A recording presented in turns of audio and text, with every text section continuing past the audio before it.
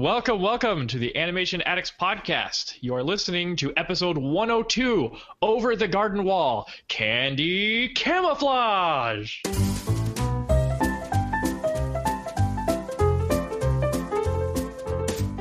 I wish I had a candy camouflage. I am Mason Smith, rotoscoper numero uno tonight. I will be your host and MC, whatever, and I'm here with my fellow hosts and fellow MCs, Morgan Stradling and Chelsea Robson. Say hello. Hello, everybody. So for those of you who don't know, this is the second live show that we have done. We are so excited. It's taken us a long time to get here. It seems every other podcast and YouTube channel in the world has been doing live shows, but we've just been, like 2D animation stuck in the past. But now we're back up, and we're exciting. So you can go to rotoscopers.com/live to watch future live shows, and also rotoscopers.com at the very bottom has a list of future episodes and when we'll be recording. So let's not talk about the future. Let's talk about the now. The now. And now I have this beautiful new setup for my broadcasting. I wish you could see everything that's off camera. I got my laptop here. Oh, I am the chat master again tonight, so I will be chatting it up. Don't be offended if we don't bring up what you're saying in chat, because we don't want to get distracted. But I will be here to cause a ruckus on the chat wing. So make sure to log into that so you can participate in live chat. We're going to be having a lot of fun today. Over the Garden Wall. My goodness. This was a patron's choice. So if you are unfamiliar with our Patreon subscription program, we are able to do these things like video broadcasts, and we're able to do things like review recent movies that have come out, and also all of our subscribers, we can do Patron's Choice thanks to our patrons. And so it's an ever-growing community that we call the Roto Nation. So it's an honorable organization. We have our own Facebook group, and I believe that the patrons who give at least $10 a month and have been patrons for at least 3 months can pick what movies we review, right? Movie of their choice. So this of their choice. This was chosen by Rachel Wagner. And so initially when we did this, I thought that no one would be interested in the $10 patron level. I thought $5 would definitely be what everyone wanted. And turns out our most popular level is the $10 level. And right now we have so many patrons at the $10 and up level that our Patron's Choice episodes are scheduled out till 2017. Like, I'm not even... That means we have to commit to that long. Not that we're thinking of leaving, but like it feels good that we have such like pre-programmed longevity. Yes. So, really what this means is we have to get up to that level that makes it so we can do this show every week, because 2017, that's crazy. We need definitely need to speed that along, because I want to get to all these patrons' movies. Oh, potatoes and molasses. If you want some, just ask us. They're warm and soft like puppies in socks, filled with cream and candy rocks. Oh, potatoes and molasses. There's so much sweet. It's very much happening in live action. Like if you go on Hulu or Netflix, that these 10-part miniseries are starting to crop up, and I love it. We did Wayward Pines. We were watching that. I just love that we have these self-contained little miniseries, that you can digest like in 10 episodes, and then it's like this tiny little contained story. And we'll talk about whether I want the series to continue on, but for now, I was very curious about this miniseries. I had heard a lot about it from our patrons, but also friends of mine in my program here on campus, and I didn't know what to think. Just to let everybody know that we are all going to be going through all spoilers That's right. Major spoiler alert. If you haven't seen it and you're like, I don't mind spoilers, then hey, join along. But if you're like, actually, I don't want to be spoiled about anything, then all you have to do is go to rotoscopers.com/overthegardenwall or Over the Garden Wall, iTunes, Over the Garden Wall, Amazon, and you'll be able to download/buy the whole series and be able to watch it with us. I have all those links in the show notes as usual, so you can definitely check them out so you because I know people are so pumped that we are doing this. When I announced it on Twitter, we've gotten so many tweets saying yes, and people are pumped.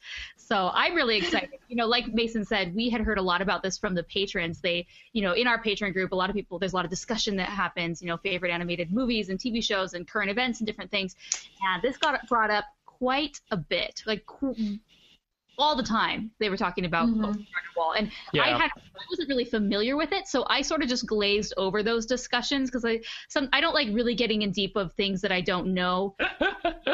I'm planning on watching. Fear of missing out.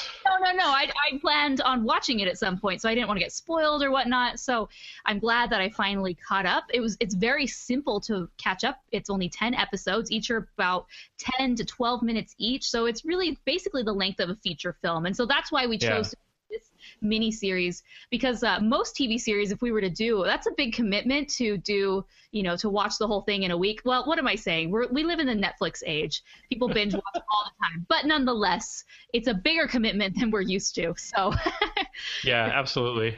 Yeah. So this, so Over the Garden Wall, this was created by Patrick McHale. He, this was like first pitched back in like 2004, I think. So it's been in production for a very long time. Of course, real production was stalled because when he first pitched it, I think they went with Marvelous Misadventures of Flapjack at Cartoon Network, which is a great show, and McHale worked on it. And then, of course, Adventure Time, which is like their like flagship series now. So Patrick Hale started out. He was creative director for Adventure Time, and then he went on to be a writer. And so he's very involved, and he's been I watched a few featurettes on how they made Over the Garden Wall, and it went through many revisions. It was actually more creepy when it started out in pre-production, pre-production, than the actual product, if you can find that hard to believe. First recollections. Okay, this was back in it was like late 2014 when it started out. And then I guess it ran for like that whole year. And I had never heard of it. I had heard of Gravity Falls. Of course, I'd heard of Adventure Time.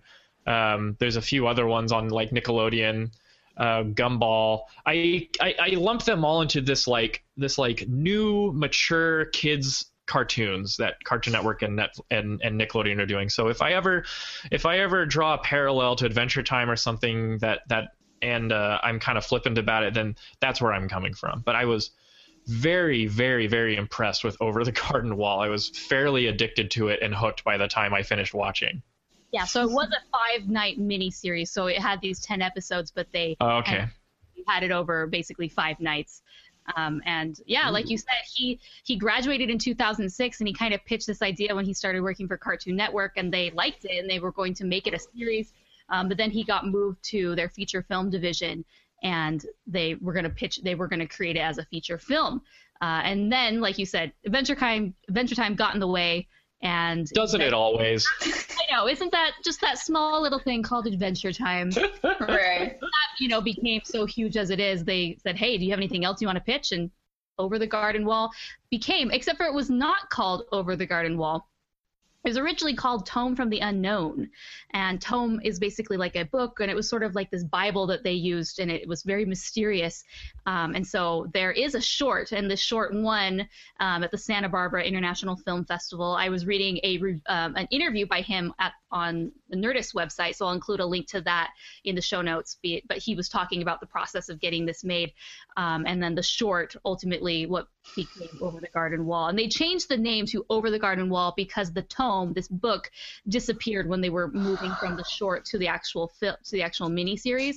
So it just didn't make sense anymore to have this title about something that doesn't exist. But I also included a link to watch that original short, and it still had Elijah Wood as the voice. I mean, the animation, it doesn't look like, they had a low budget and then they had the full budget for the show. I mean, it looks exactly the same. So that's what I thought was really cool, watching that and just kind of seeing how this came to be.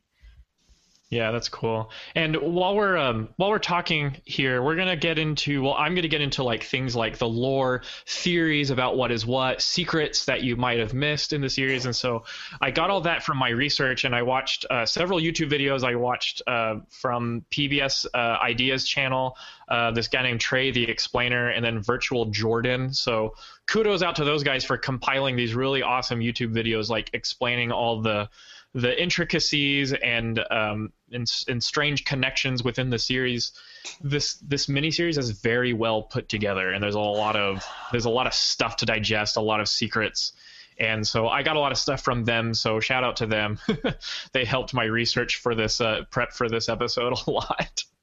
So my initial thoughts, like, well, first going into the first episodes, I was just like, what is this?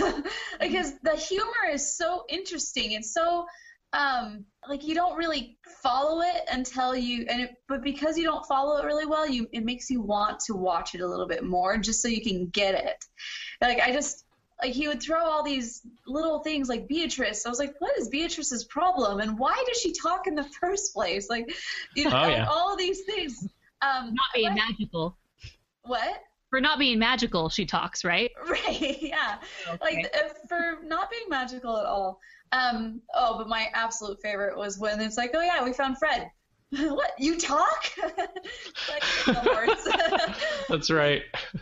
Oh yeah, Fred the horse. Well, we didn't steal. Well, you can't really steal Fred. He's a talking horse. He can pretty much do what he wants. There are a lot of great quotes in this miniseries, and so I might go off on a few quotes. I know I wrote down some that I really liked. I wish that I would have been able to remember all of the quotes is the thing. Like I'll have to go in and watch these again just so that I can find some of these quotes because they really are hilarious. Like the writing in it was like I said, you don't catch it at first, but then as you keep watching it, it just like sucks you in. Yeah. All right. What about you, Morgan? How was your experience? I actually was blown away. I had, like I said, heard about this in the patron group and sort of dismissed it a little bit despite the huge excitement that Rachel and Aja had for this. I was kind of like, I don't know if that's for me, but the acclaim is amazing, so let's give it a chance. And for the very first episode, it was slightly morbid, but very Victorian. It had lovely music, and it just very much intrigued me. And so after the first episode, I could not, how am I trying to say this?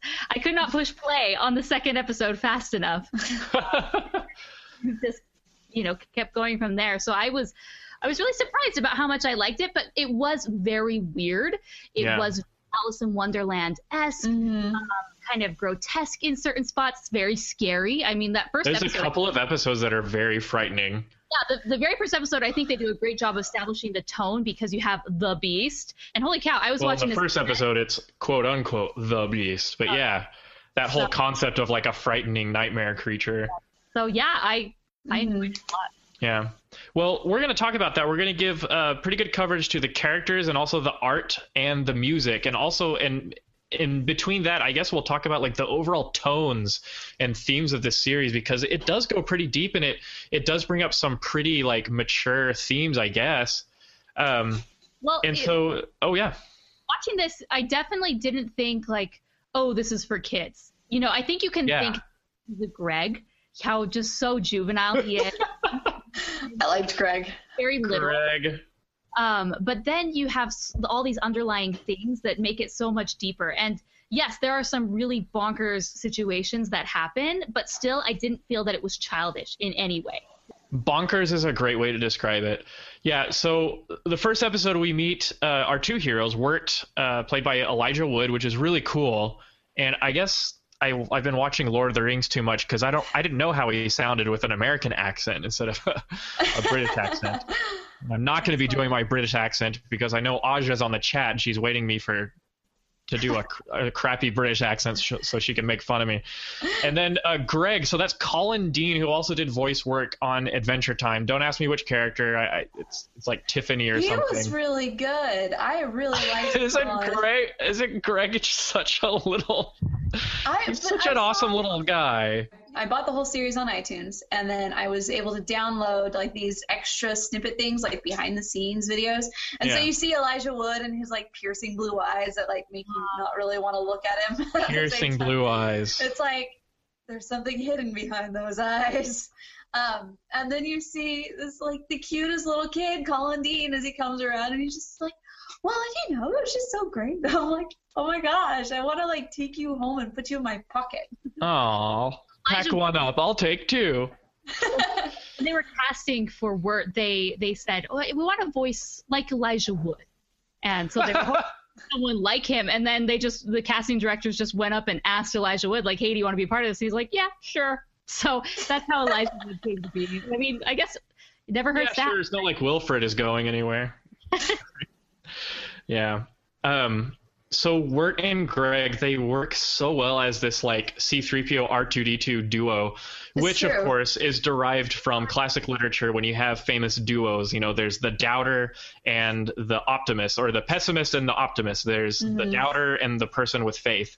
And Wirt is definitely a doubter.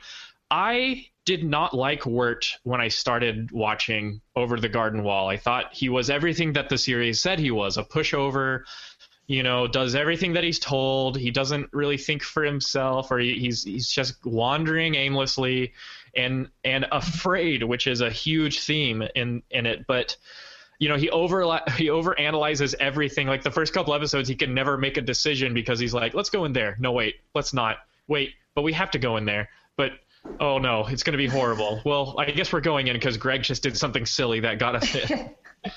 But his overall arc is so good. Like you really feel for him and fear for him, I guess. But you are really rooting for Wirt, I guess, or just wishing he could redeem himself towards the end of the series. Mm-hmm. And I don't know. Maybe I'm just overanalyzing this, but I think Over the Garden Wall is definitely, it's Wirt's story about how he overcame his own weaknesses and learned to face his fears, you know. Greg, on the other hand, he just wants to have a good time. Well, and keep his frog safe. Right. One thing that I saw between the two, I thought that Wirt was a little bit more of like the poet, more of the I don't want to say nonsensical, but it's like the one who thinks outside of the box and is just kind of like, what are you saying? I don't get it. And then Greg was a lot more of the literal-minded. Wirt will say something, he's like, oh, you mean I have to go and do this? Okay, and he like does it literally, like, no. Howard like tells people on him what their plans were, like, oh, I thought I was supposed to hit you on the head. And, no. Yeah, he's very, I don't know, that first quote, I can leave a trail of candy from my pants. That's the moment in episode 1 that I knew I was going to really like Greg. And people in the chat are berating me for apparently hating Wirt. I feel like the internet just breeds hyperbole. But I don't hate Wirt just because I didn't like him at the beginning. I liked him by the end because I understood what he was really going through. But Greg is he's just so silly, like everything. He's like literally in his own mindset, like he is in tune with his own frequency, and yet he's completely optimistic and very like, he will just go and do things. He doesn't think first about whether he can do it. He just goes and does it. And so watching some YouTube videos, people have, if you play Smash Brothers or if you have a Super Nintendo, most of you on chat probably don't even know what that is, but parallels have been drawn between Greg and Ness from the game Earthbound, or Mother 2, I think it was called in Japan. And so both Ness and Greg have this kind of characterization to where they don't ever doubt whether they can do something. They just go out and do it. And they're fearless optimists, and they're definitely the opposite of Wirt. And so I thought they made a great duo, and then very, very soon we are introduced to a third member who mixes up the group even more. Yes, Beatrice. Super sassy little bluebird. And the very first time we see her, she's like, there's nothing magical about me. Like, it's not magical at all. Just a talking bird, you know? And so that's when I was like, oh, okay, like from the very beginning, I'm not quite sure where we are, and they don't establish that at all. They're just lost. They're two boys who are lost. They're trying to find their way home. They're not quite sure how they got there, and then we're thrown into this world that just has all these, like I said, bonkers, bizarre situations, talking animals, and we're supposed to figure it out as we go, which is what I think is so intriguing about this miniseries. Is because it's making you think, and you're trying to figure it out while the story's being presented. Yeah, how dare they make us think? Oh, that's why I love this. So yeah, exactly. Like I love that there's very little exposition. It's probably major spoiler here, but it's the first episode probably starts like literally 5 minutes after they get lost in the unknown, after they fall in the water. Like it's just boom, here we are, and they're figuring it out as we figure it out, And so I thought that was a really clever storytelling device to just start it off with that first episode, like boom. And my assumptions when I watched the first episode was like, all right, we're in the Renaissance or the 1600s, or we're in some fantasy world, and we have an apprentice wizard, because the hat made me think of Schmendrick from The Last Unicorn.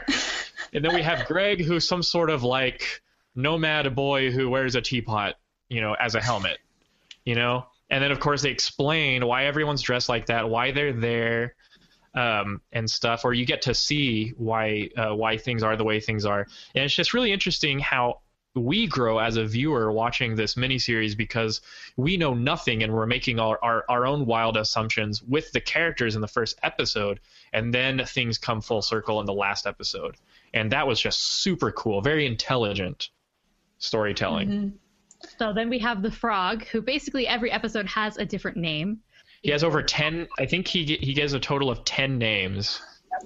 Wirt Jr. was the first. Oh yeah, Wirt Jr. At one point he is named Jason Funderburker, so which causes confusion at the end. And then George Washington, Benjamin Franklin. Why is the frog in your pants? He can do what he wants.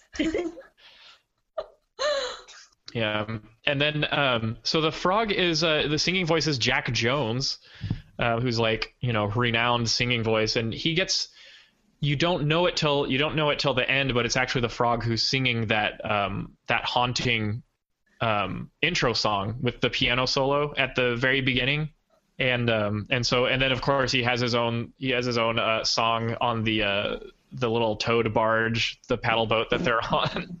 And then we talked about Beatrice, right? Yeah, we talked about her.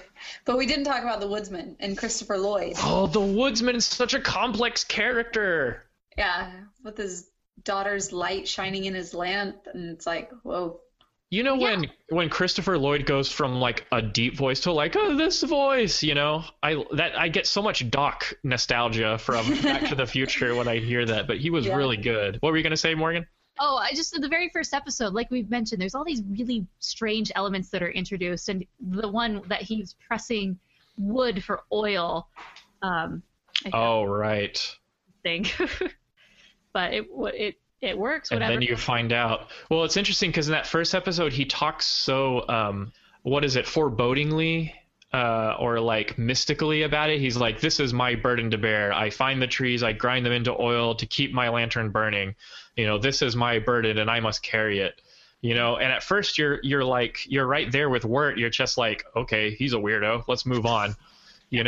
But later on it makes so much more sense. And this is what my friends were saying when they were talking about the show to me. They were saying it's really, really funny, but it does have a plot. But it's not everything is plot centric, There are tons of wacky, zany situations that happen that either don't have anything to do with the plot and are total red herrings, or they do have something to do with the plot, but you just don't know it yet, or they're foreshadowing something that happens. I thought he was a villain at the beginning. I thought, okay, we escaped him, we escaped the beast, and we're going to move on. But I had a feeling that he was going to come back, and he did, but just not in the way that I was thinking. Yeah, exactly. And for a while, I was right there with Wirt. I thought he was the beast, lantern, singing, all kinds of stuff. And so other memorable characters, I really like Jason Funderburker.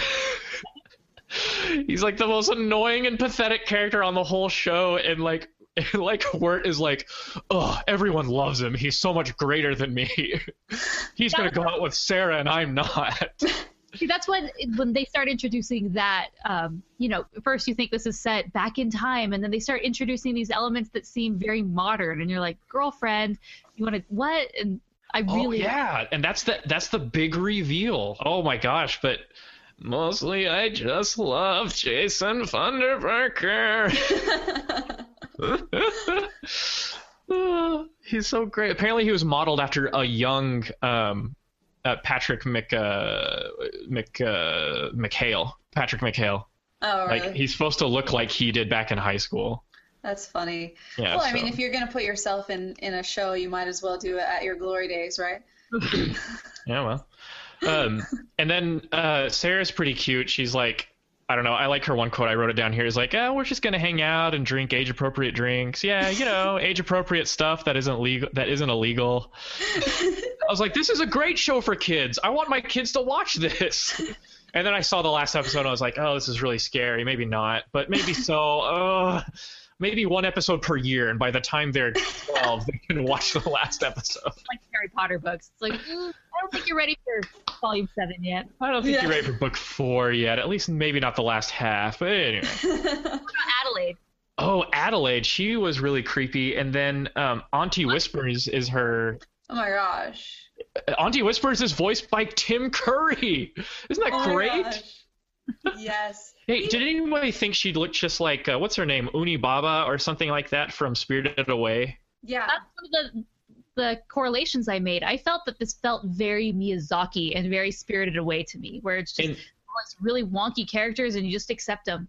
Yeah, in that particular scene when she's walking through, she, I can't remember any quotes, and I can't do a good Tim Curry voice, as you've heard in the Ferngully episode, but I just thought the way she just had this gigantic head and tiny arms, tiny limbs, and giant bulging eyes that kind of shifted around everywhere. I was like, gosh, I'm getting a real Spirited Away vibe with this lady. I don't know if anyone else did. Well, yeah, the moment she starts eating the turtles, you're like, oh.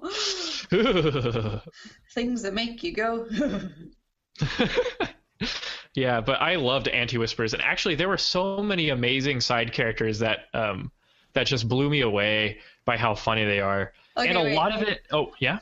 Sorry, another funny side character. Now that you're talking about it, was the teacher in like episode 3 or something. Oh, the teacher. A is for apple that he gave to me, but there was a worm inside. He had a very like Betty Boop type style of singing. Yeah, and then, like, why is the question that I keep asking? Why did he leave me? It's just like, oh, Beatrice says, oh, this girl's got baggage. I'm like, yeah, she does. Yeah, she does. Her whole life is about Jimmy. Jimmy, who's like Hank Hill. He has, like, very, like, Mike Judge voice. He does. All right. I think a lot of the appeal of the show has to do with the art. And it was hard for me to get a grasp on what exactly we were dealing with here. It was like Americana folk culture from like the late 1800s, early 1900s, and it just explored all the quirky things that were going on in that time period, like creepy rural agricultural communities that have their own weird rituals, tiny schoolhouses with forlorn school teachers. Big band concerts on a paddle boat, it's just stuff that I don't think modern animation has even touched yet. I mean, there's Princess and the Frog, but that didn't take it where this show took it. No. And I really loved it. Part of me wishes we had done this as a Halloween/October episode, because the whole style and all the colors and the sound effects, just the diegetic world that they set up just made me feel that autumn breeze, and all the smells and sounds came back. And of course I'm languishing in 100-degree Texas summer right now. And so maybe that's why I really want to go back to autumn. Oh yeah, that was another thing. Yeah. It definitely fit for an autumn, fall/Halloween theme. Halloween was very obvious, but right. Just how, I don't know, people love fall. It's a very happy time, even though it's a gloomy time. And I thought it was perfect in fall. Yeah, the thing about autumn is that everything has this uncanny look. Like you see a tree, but it doesn't look like a tree you've seen all year. You know, the leaves are different or they're off, and so the tree makes a completely different sound because of that. And so it really gives off this like haunting, spooky vibe, and it was really captured in this show. Yeah. Well, and when they go to the random like the pumpkin place, like where all the pumpkins are alive at the very beginning, and they're like. The Huskin barn or the Huskin bee. Yeah, he's like, no one ever leaves here. Yeah, it's very Children of the Corn-esque, you know. Yeah. But I just love it. Just intricate, you know, layouts and backgrounds. And then there's a couple of the animated sequences just blew me away by how different they were from the rest of the show. I think one of them was the Highwayman song, you know. When he's like, I'll drag you off the road, steal the shoes off of your feet, you know, and he stumbles back, you know, and then he gets up close to the camera. There's this really cool YouTube video. Nick Cross is his name. He was creative director for that episode, at least, and it shows his technique of how he produced that shot. You know, it goes from the animatic to the rough animation and stuff. So I guess we have it here on the Google Doc that we use, and hopefully maybe we can put it in the show notes too. We can make that happen, Mason. We can make it work. And what about the music? Like the music was great. Was so brilliant. I loved it. First off, I have a Pandora station that's sort of old-timey 30s, 40s jazz. Oh, yeah. It's just so unique and different, and it just like kind of takes you back. It's very calming. And so at the very beginning, we had, you know, music that was that style, and I loved it. But then it really varied in its style. There were opera singers at different points. There was a jug band. Oh, that's right. Had that common vein of this old-timey jazz, which helped to set this period back. You know, we were saying this is more of a Victorian era. Victorian and 1940s jazz don't necessarily align, and so that's kind of where, I don't know. It kind of had this like kind of vaudeville kind of, or like cabaret rock kind of vibe, you know, where everything had the gross sounding piano, you know, and stuff like that, you know, things like big bands and things like that, and that jazzy element too, definitely. So I was in those articles that I'm going to link in the show notes, the different interviews that I was reading. So they used real instruments. There was very complex, and they wanted to make sure to get this they wanted. They used real instruments instead of synths, which is common for, you know, TV shows and whatnot when you don't have the budget for a full, you know, big band or orchestra. So I thought that was impressive. Maybe that was just one. It makes a difference having a live recording. It really does. And especially since the music was so crucial to carrying this. I mean, not only was there instrumentals, but there were songs. But they weren't Broadway type of songs or Disney type of songs. They were so well done. It was like Phineas and Ferb level songs. Okay, so what was y'all's favorite song or songs?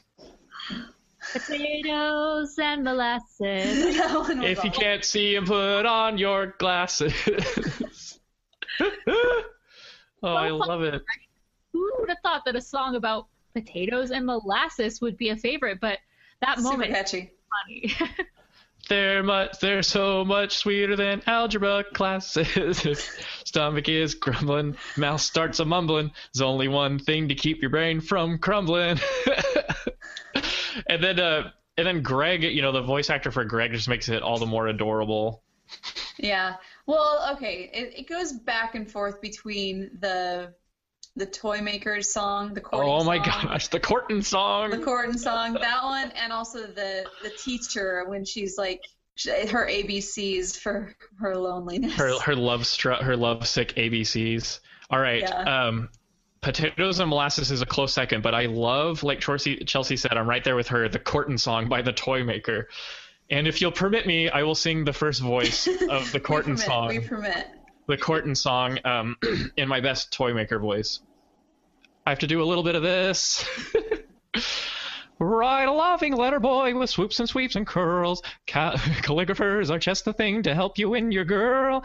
Then you need to dress up smart, the tailor's here by chance. You'll switch your trousers, hold your belt, and find couture of France.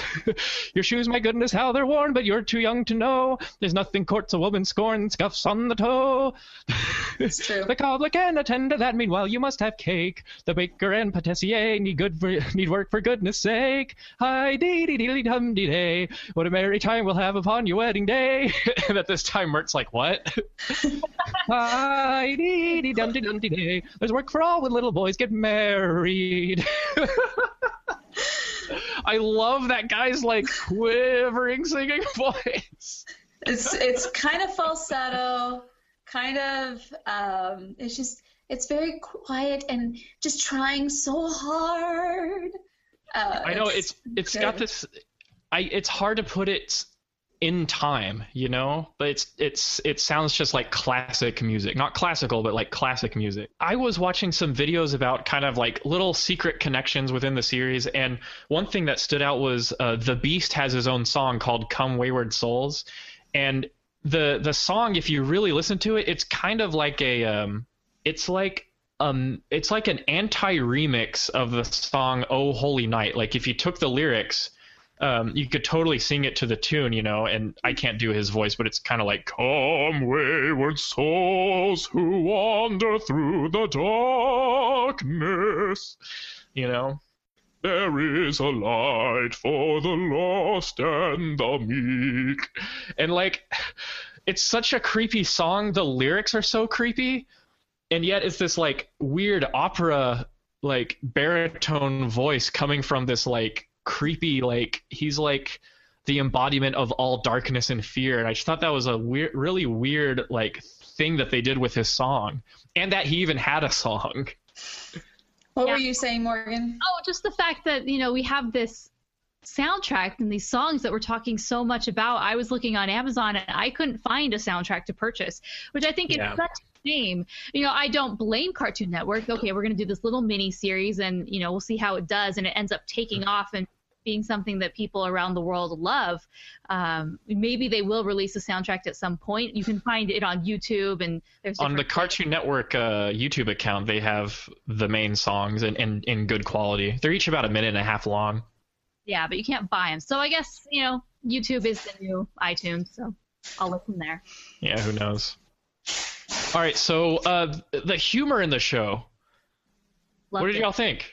I was so afraid it would turn into Adventure Time. Well, I've never seen Adventure Time. Is it similar? Yes and no. Like, okay, so Adventure Time is very similar to Over the Garden Wall, but the humor revolves around different subjects, whereas Adventure Time it's very centralized around pop culture and like nerd culture, you know, like fantasy stuff, science fiction, and you know, definitely pop culture. But this one is, I think the humor is a little more interesting because it centers around quirky characters that are based on folk culture from, you know, Americana and stuff like that. And so, yes, you do have both shows have this kind of we're all mad here vibe, you know, but I personally liked Over the Garden Wall a little bit better because Adventure Time is like what happens when every character is like Greg. And sometimes I get a little overloaded with that. Although it is a very good show, a very well put together show, and Pendleton Ward is a creative genius. I just like Over the Garden Wall better. Okay. See, good to know.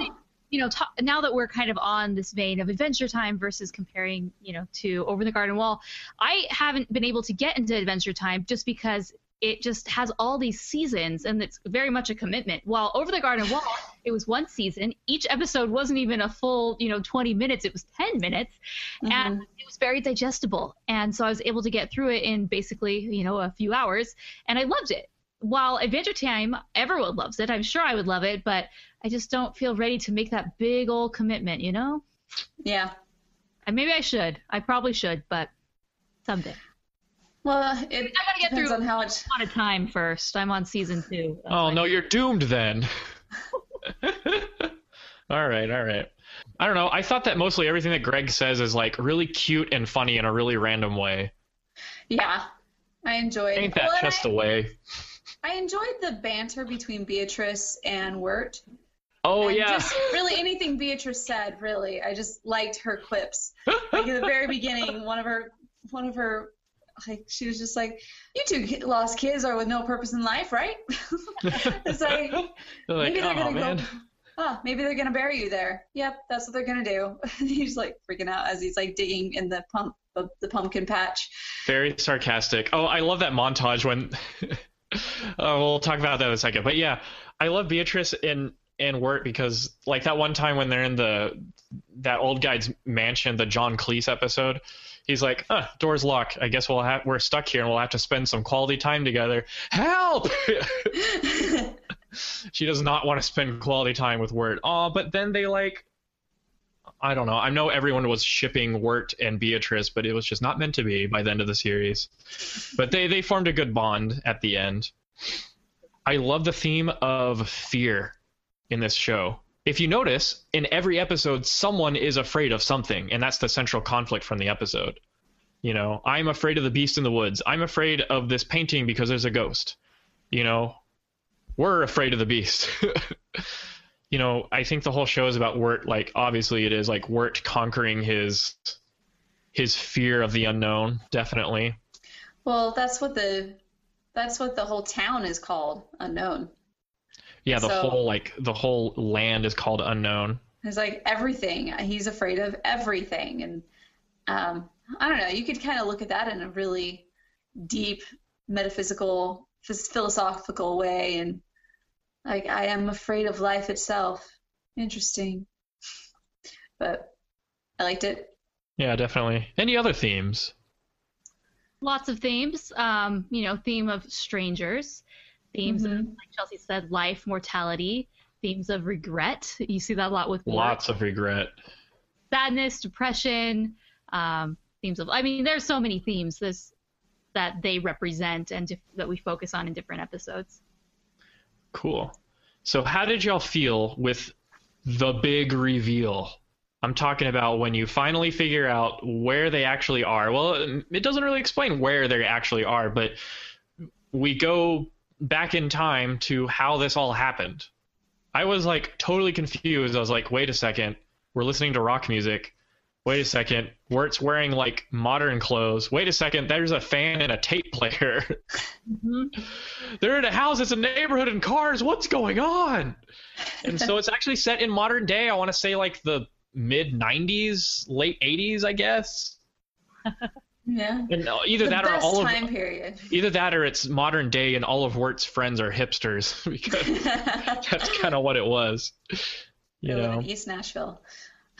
And it explains how they got there and who Sarah is and the struggle Wirt has facing the unknown. Like, does she like him or not? Which I can relate to him. Like when you were in high school or middle school and maybe you finally got around to asking someone to dance or asking someone out, or asking someone on a date or whatever. There's always that element of the unknown. Like, will they say no or will they say yes? Like, will you get what you desire or will your dream like be shattered? Basically, that's how it works in high school. And it's just interesting that this whole time it's set up, it's this big thing. What is it? What is it? What is it? And it's just something as simple as asking a girl out, right?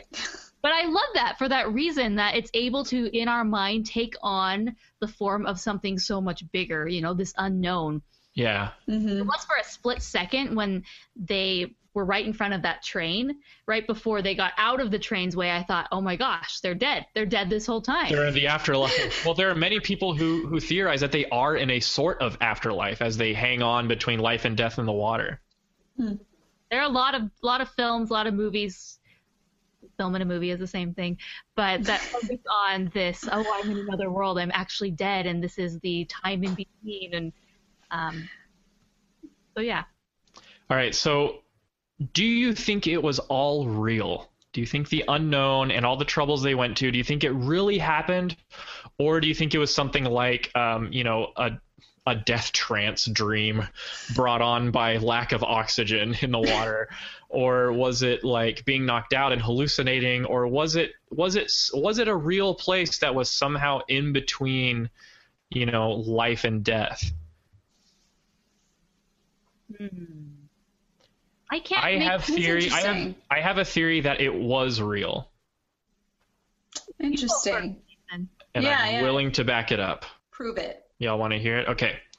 So when they're in the hospital, okay, first of all, why would the miniseries go through so many things that Greg did by himself, like off by himself, if it's just Wirt having a dream, or walking around in a dream world? Also, in one of the episodes, the frog swallows Auntie Whisper's bell, which glows. That was a terrifying episode, by the way. And when they're in the hospital and Wirt he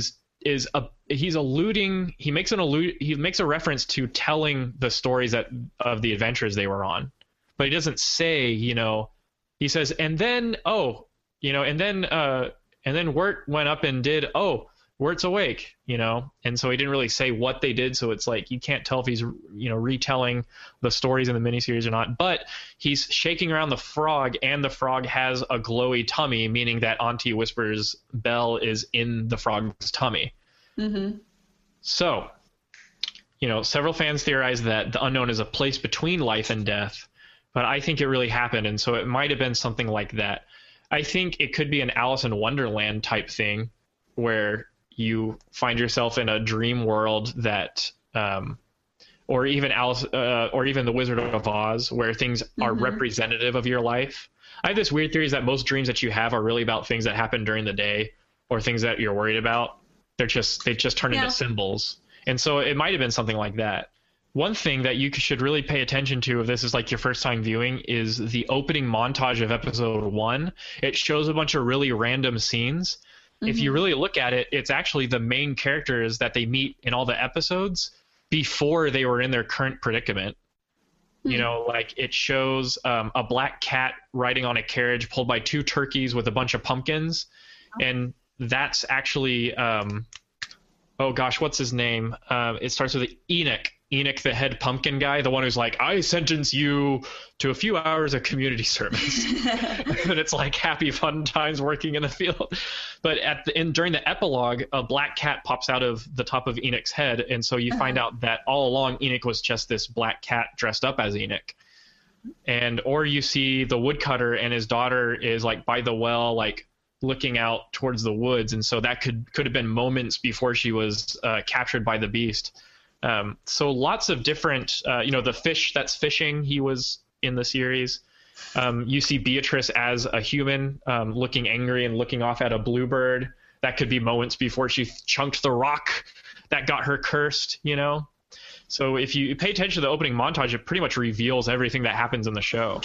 And I didn't know this until I put the captions on for the videos. You can hear a faint train whistle at the start of each episode after episode 1. Oh, well, just spoiled it right there. There you have it, folks. There you have it. Interesting.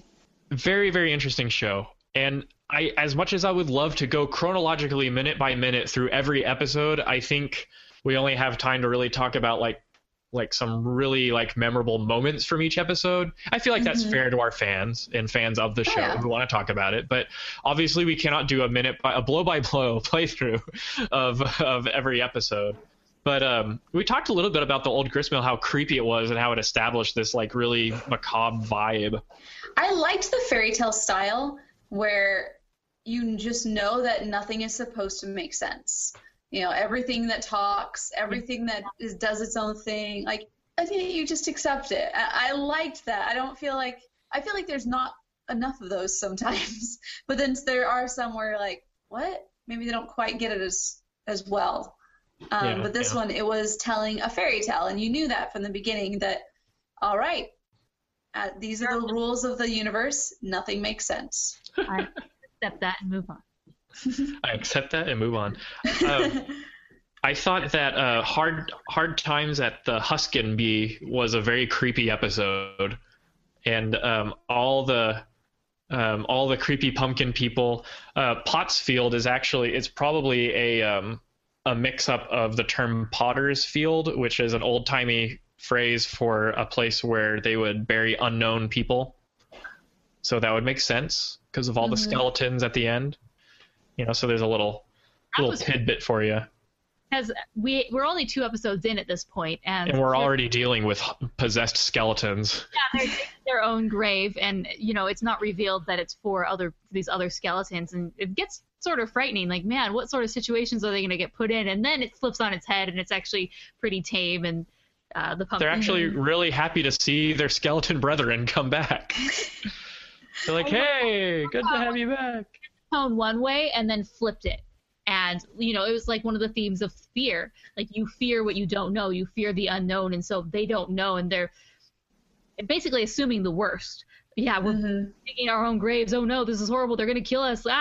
But actually, when you put a little perspective and light into it, it was actually fine this whole time. Like, you really were just doing community service.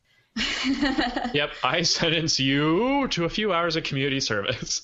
And I love the montage afterwards. They're like super happy and having fun, like out in the fields, like doing work and stuff. It probably feels great because they're out in the autumn, So I really liked all that stuff. It had unexpected cute surprises, I guess we can say. So, and then the chapter 3, Schooltown Follies and Songs of the Dark Lantern. I loved all the songs. In chapter 4, the Highwayman song was great. That was based off of a black and white live action film from way back in the day called Minnie the Moocher, and it had a song and dance sequence where there was kind of a dance that was in that style. Don't get it twisted; it was not a Disney animated short, despite the name Minnie, and so you can always go look it up on YouTube. I'm sure it's up there. I like I don't know, the Schooltown Follies was pretty fun. Yeah, that whole episode they had a lot of really good moments. And the fact that the dad of the school teacher, like, he gets all afraid because I didn't buy this school for fun. Yeah. I bought it specifically to teach animals to read and write. And then he has to sell these instruments, and then the instruments are stolen, and he's like, what is going on? And it's a charity festival. Isn't it awesome? Yeah. Yeah, they're like, they're like, all right, we're going to sneak out there and get him. And Greg's like, and steal his stuff or something like that. He's just totally random with what he wants to do. But that's kind of what they had to do so that they could do their grand benefit concert with potatoes and molasses. I liked that weird sequence when I think it was called Ringing of the Bell or Babes in the Woods, chapter 7 and 8, when Greg falls asleep wishing on the star that he wants to help Greg. And so he's like summoned up into the stars, and there's all these funny furry animals and stuff. And it all kind of looked like an old like Betty Boop, kind of like Fleischer Studios, Felix the Cat, old silly symphonies type of vibe, with the kind of old school looking animation of the dancing and singing, with all the greeting committees where it's like, oh, really? There's a third committee. Where are the other committees? And then it snaps to this weird, creepy image of like a creepy beast that's all depressed and it's gray and dark and gloomy. He's like, okay, that's enough. Right after that. And so that was kind of cool. Yeah, of course, I'm sorry. Oh, I was just saying that was a unique episode in what it was able to do. We entered yet another world, the dream world. Felt like this was a video game, It felt like the Aladdin video game where you go to Skyworld. You enter this random dream cloud world that isn't in the movie, and you do it for an episode and you go on to the next thing. Like, very episodic. Mm-hmm. I think it worked best that they put it in a mini-series as opposed to a film. What, the dream sequence? No, the whole thing. Oh. Like, instead of making this, because we say that it is basically the length of a feature film, but I think it worked out a whole lot better making it short, episodic like that, as opposed to making it one film. Because then if you're watching it as one film in theaters, like type, people might get confused. If it were a feature film, I feel that the story arc would be structured in such a different way. We wouldn't have a little minute, let's introduce something, let's have a resolution.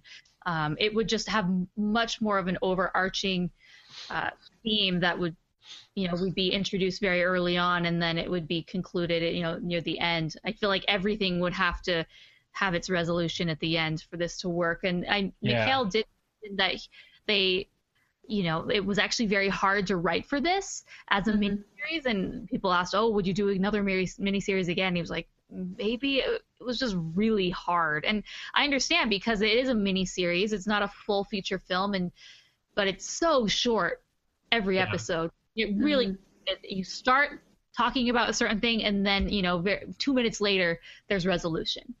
Yeah, I have a theory that it's I have a theory that it's even harder to make a short animated film than it is to make a feature-length animated film. Just because your writing and your story have to be spick and span. I think if they had made this into a feature film, they would have had to put everything in chapter 9 at the beginning of the film. They would have to show the exposition. Hey, modern day, this is how we got here. Dream world, this is how we get back home. And I don't think it would be that cool. No, yeah, I think that's the big reveal that makes it so satisfying.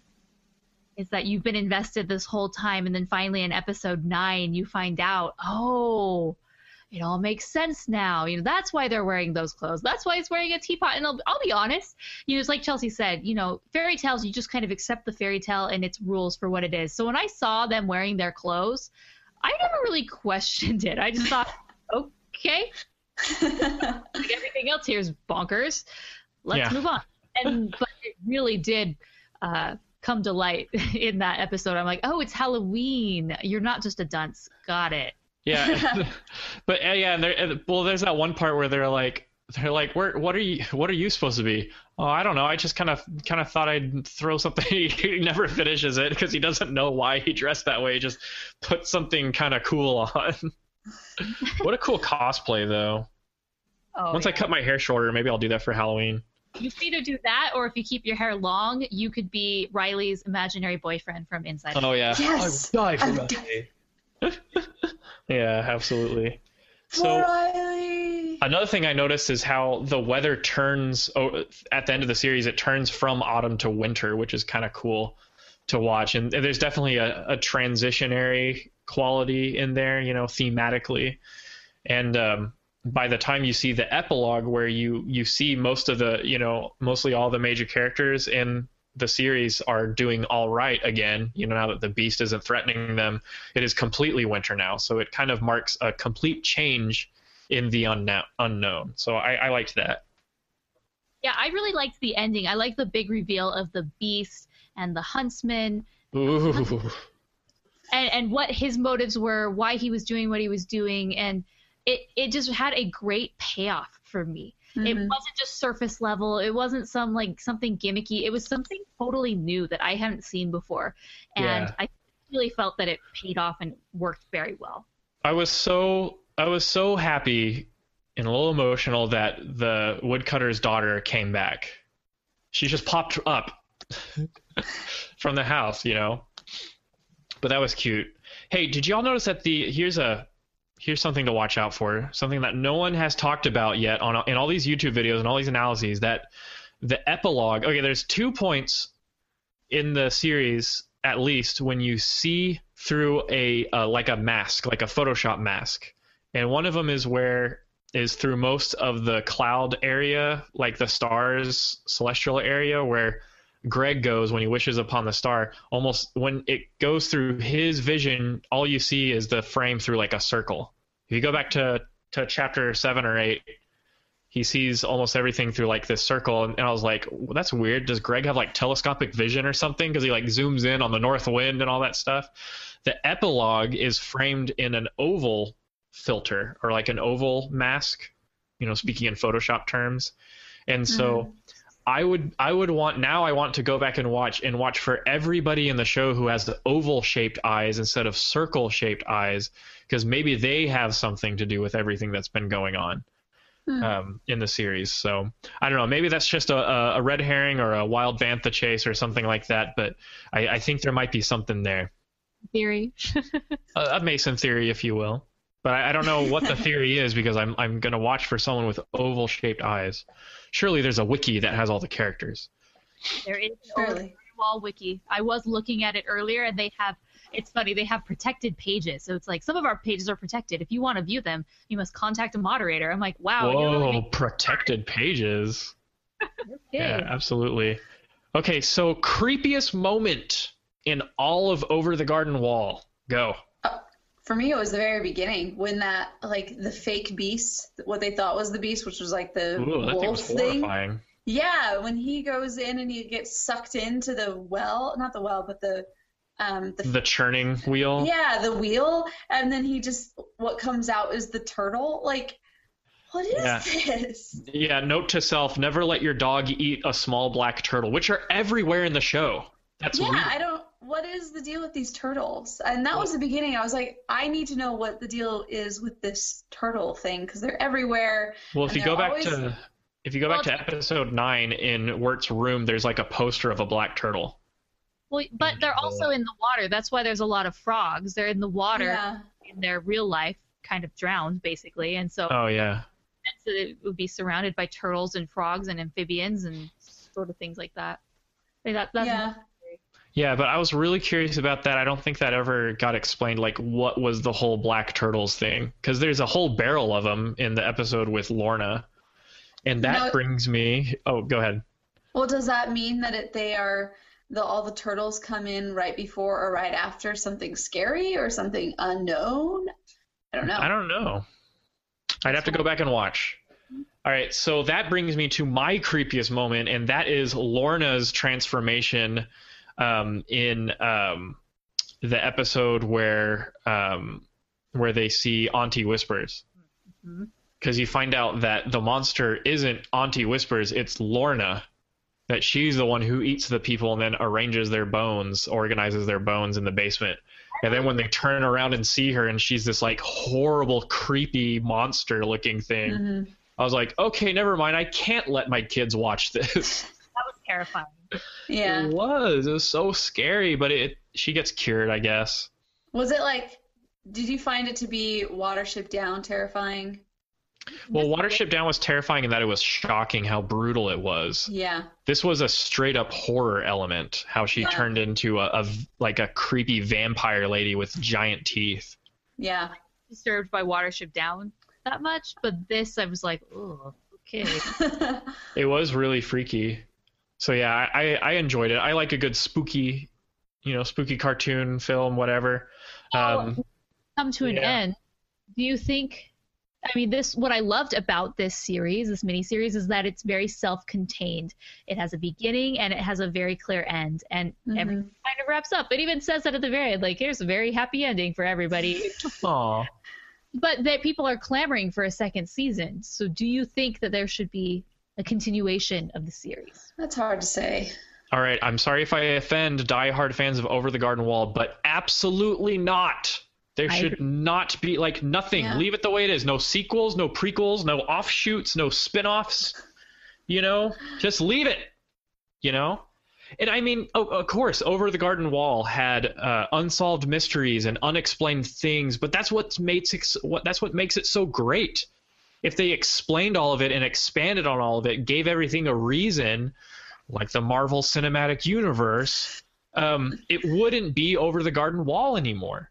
And animation is a medium for storytelling, and the story has been told. So leave it like that, producers, and move on to the next great idea. Move on to the next Over the Garden Wall. I tried to do my thunder tube and it got tangled up in my arm. There we go. Mation has spoken. Do y'all agree? I absolutely agree. I think this is perfect. I mean. And that's what makes it so good, is that it's just a one-off, and it was so great. It was moving. It was terrifying. It was funny. It was all these things.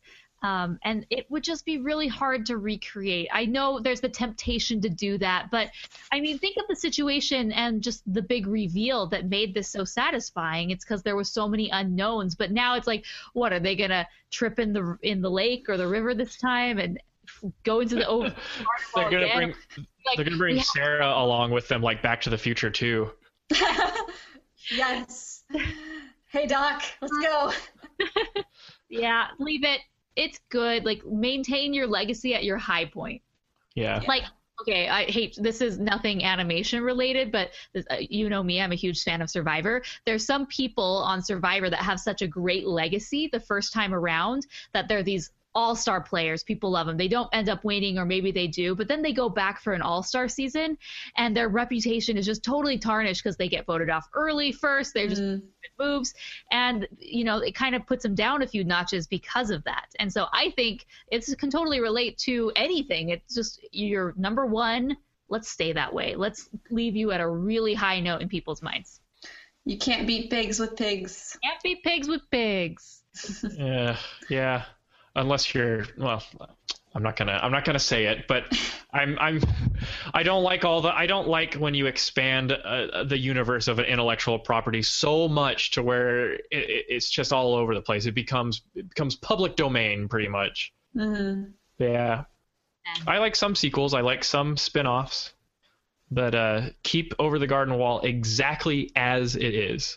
I will permit a comic books adaptation, which there is. Well, you got that, Nathan. All right, so we asked our listeners on Facebook and Twitter, we said, what is your favorite moment from Over the Garden Wall? And Rachel says, I think Auntie Whispers and Lorna is my favorite. I love Beatrice. Rapunzel de la Torre says the lumberjack turning off the lantern, as well as confronting the beast, as well as the daughter coming back at the end, crying emoji. Corazon says potatoes and molasses. Greg is adorable. Adriana says the entirety of the last 2 episodes because it wraps up the story beautifully. And Trish has a 2-part. She says, the whole thing is terrific, but my favorite things nobody mentioned yet are the Highwayman and Greg's Dream. Awesome. Ooh, the Highwayman.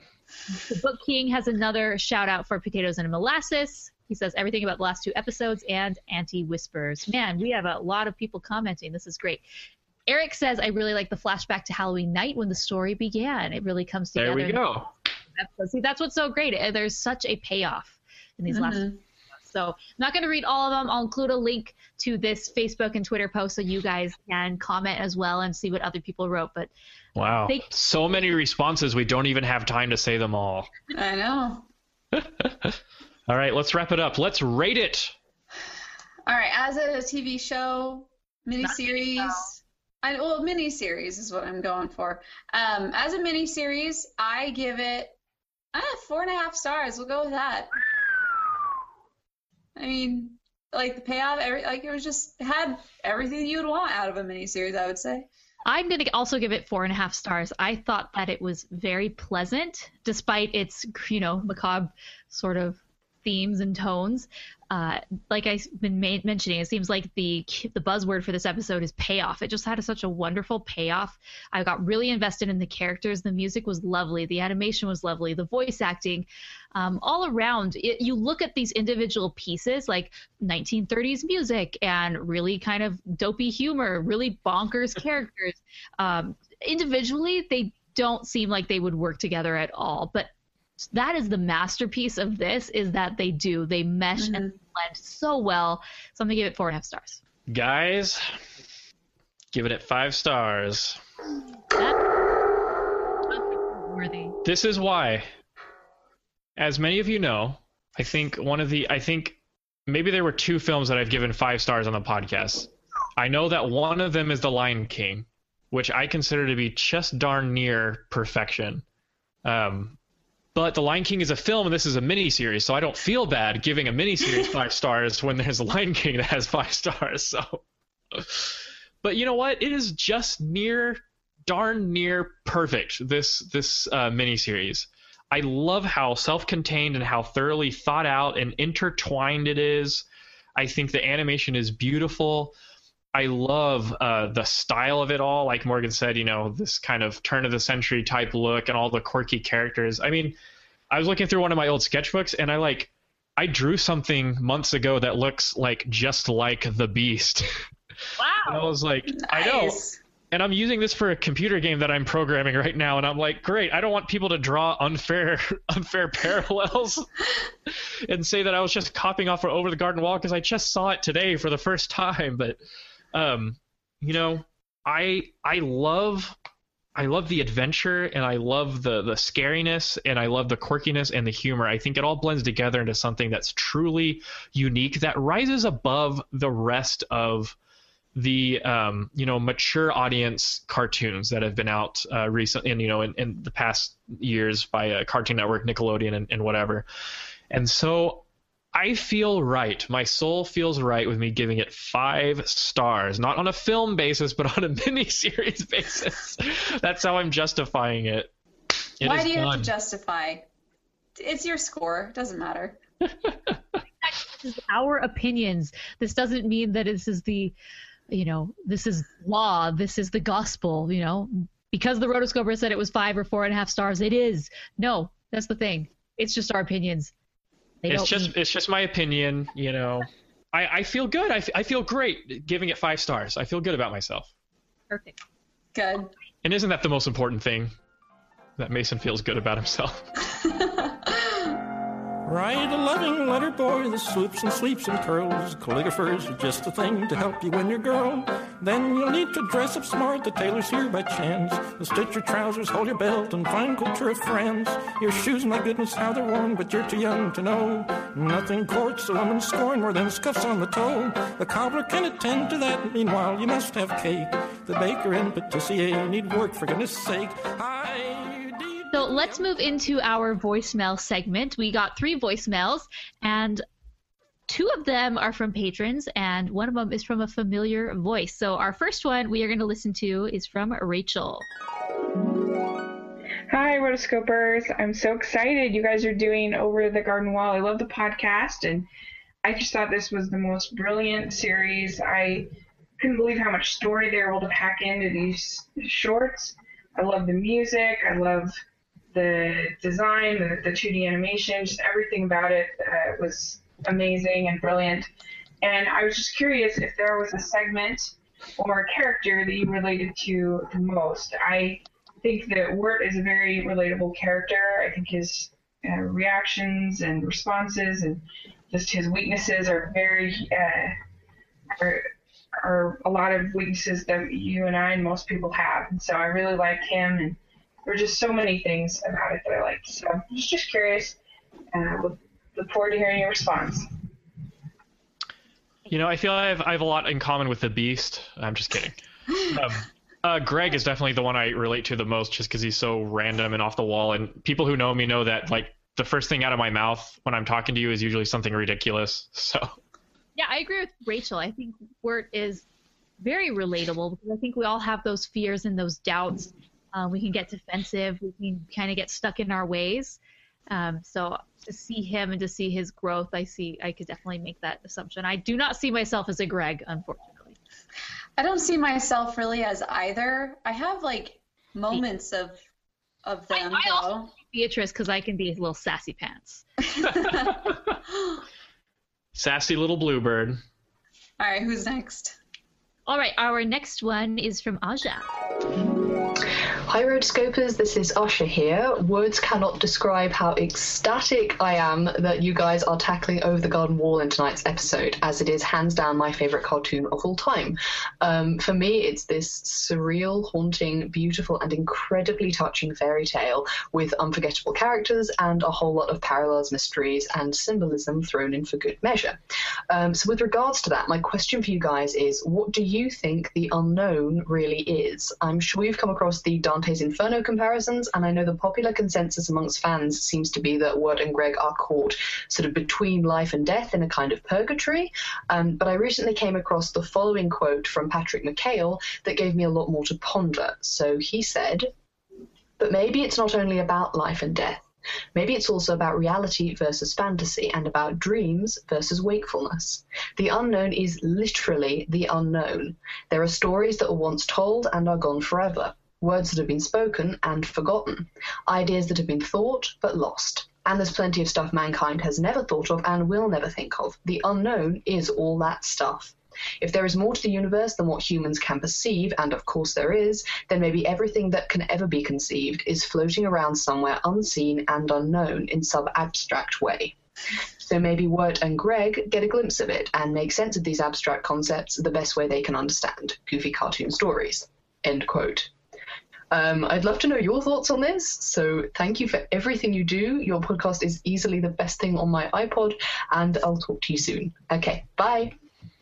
Yay! Oh, Aja, you hit the nail on the head with the quote that you said about the unknown. I think that probably comes the closest to what I personally believe the unknown is. Yeah. You can't get better than that quote. Awesome. No, she wanted our opinions, and then she's like, but here's the most awesome thing you're going to hear. But here's something that trumps all of your opinions. All right, our next one and our finale is Sarah. Smell for episode number 102, which is, according to Mason, Fritz the cat. Unless he was pulling my leg. Then, if so, can we bring back Mason shaming from episode 76? Oh, no. Yeah, I'm not going to be watching that this week, obviously, because, yeah, you know, like, but I thought of a new slogan for you guys, and I hope you like it. The Animation Addicts. Once you join, you can never go back. Anyways, just a quick voicemail. Love you guys. Bye, Morgan, Mason, and Chelsea. Have a good day. Ain't I a stinker? I did not preview these voicemails ahead of time, and yes, Mason was trolling in the comments of our last episode, Rotoscopers 101, and he said that our next episode was going to be Fritz the cat, which it was not. If you've listened to this whole thing, like, hopefully you did not think this was some sort of cloaked discussion of Fritz the cat, because it was not. However, this does bring up a great point. We now, at the bottom of the website, I was pretty good about updating this, and it's summer, right? We're busy during summer, or lazy.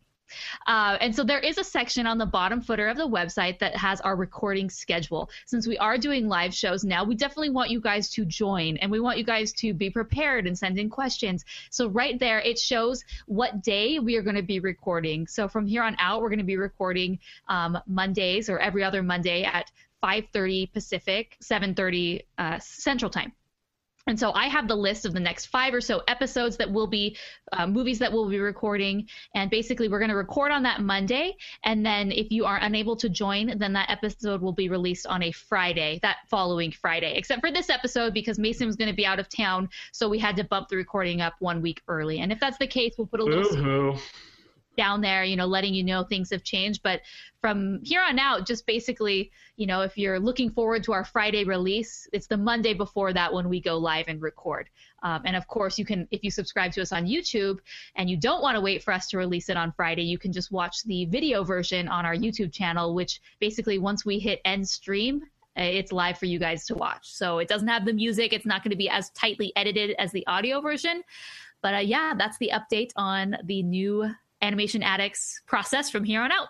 Yeah, and so much of the show now, it depends on your participation, whether you're a fan or a Patreon subscriber. Like, we really want to engage with y'all, and we love communicating and fangirling out with y'all on the website and on the live chat and stuff. And so we really appreciate all the support we've gotten from the Roto Nation and our fans and listeners. I consider them more friends than fans. Yeah, Roto friends, the Roto gang. We're still Roto friends. Still trying to think of a name for our collective community, whether you're a patron or not, because everyone is a Roto friend. I'll include in the show notes another link to that poll, or you can go to rotoscopers.com/101. The poll will be there. Just a heads up, our next episode we are going to record, it is going to be Fantastic Mr. Fox. So get ready for that. That is a really awesome film. We're really excited. That is one of my favorite stop motion films ever. Another patron's choice. This is AJ. And so we're excited to do his request. And then after that, Lilo and Stitch. And then after that, Hotel Transylvania 2. So that's basically the next month's worth of episodes. 2 months, basically. So get watching, guys. Led through the mist by the milk light of moon, all that was lost is revealed. Our long bygone burdens, mere echoes of the spring. But where have we come, and where shall we end? If dreams can't come true, then why not pretend? Well, the sun has officially gone down outside and turned into nighttime, so I lost my daylight, my natural light, so time to hitch up the wagon and happy trails. Yes, of course, for all show notes, you can find this at rotoscopers.com/102. That's where you can find the discussion and the Mason trolling. We will not be doing Fritz the Cat, but let's see what Mason says in the show notes. That will include all the links to the YouTube videos that Mason was referring to, all the interviews, basically anything that's an external link that we were using as a source other than Wikipedia, because you can find that yourselves. We use Wikipedia for just the basic, when it came out and so on and so forth. Yeah. Yes, find all that there. Also, give us a hashtag on Twitter, #AnimAddicts and #AnimAddicts0102 for this specific episode. And definitely, we gave you the list of episodes that we're doing for the next few episodes, or we gave you the list of movies that we're doing for the next few episodes. So send us voicemails. We want to hear your reviews of those films. Rotoscopers.com/voicemails, or you can give us a call on your phone at 406-646-6575. So yes, thank you so much. Subscribe on iTunes. The same old jazz that we say every episode. You can find me on Twitter at Morgan Stradling. You can find Mason on Twitter at MasonMSTX. And of course, SMTX. Oh yeah. I've done this how many times and I still can't get it right? Somewhere out there's an Mason MSTX on Twitter who's like, why do people keep talking about animation to me? And I'm a waste disposal engineer. Chelsea, you can find at Chelsea Robson. So thank you guys so much. I have absolutely loved this new format of show that we're doing with, people. We had upwards as much as 20 plus people watching live. And I know it doesn't seem like very much, but considering before it was just the three of us, just hearing these people in the comments, hearing our friends in the comments and being able to interact with them, and it really enlivens the discussion. So thank you so much. Thanks to the patrons. We love you guys. And until next time. We are the Rotoscopers. There's always work for everyone when little boys get married.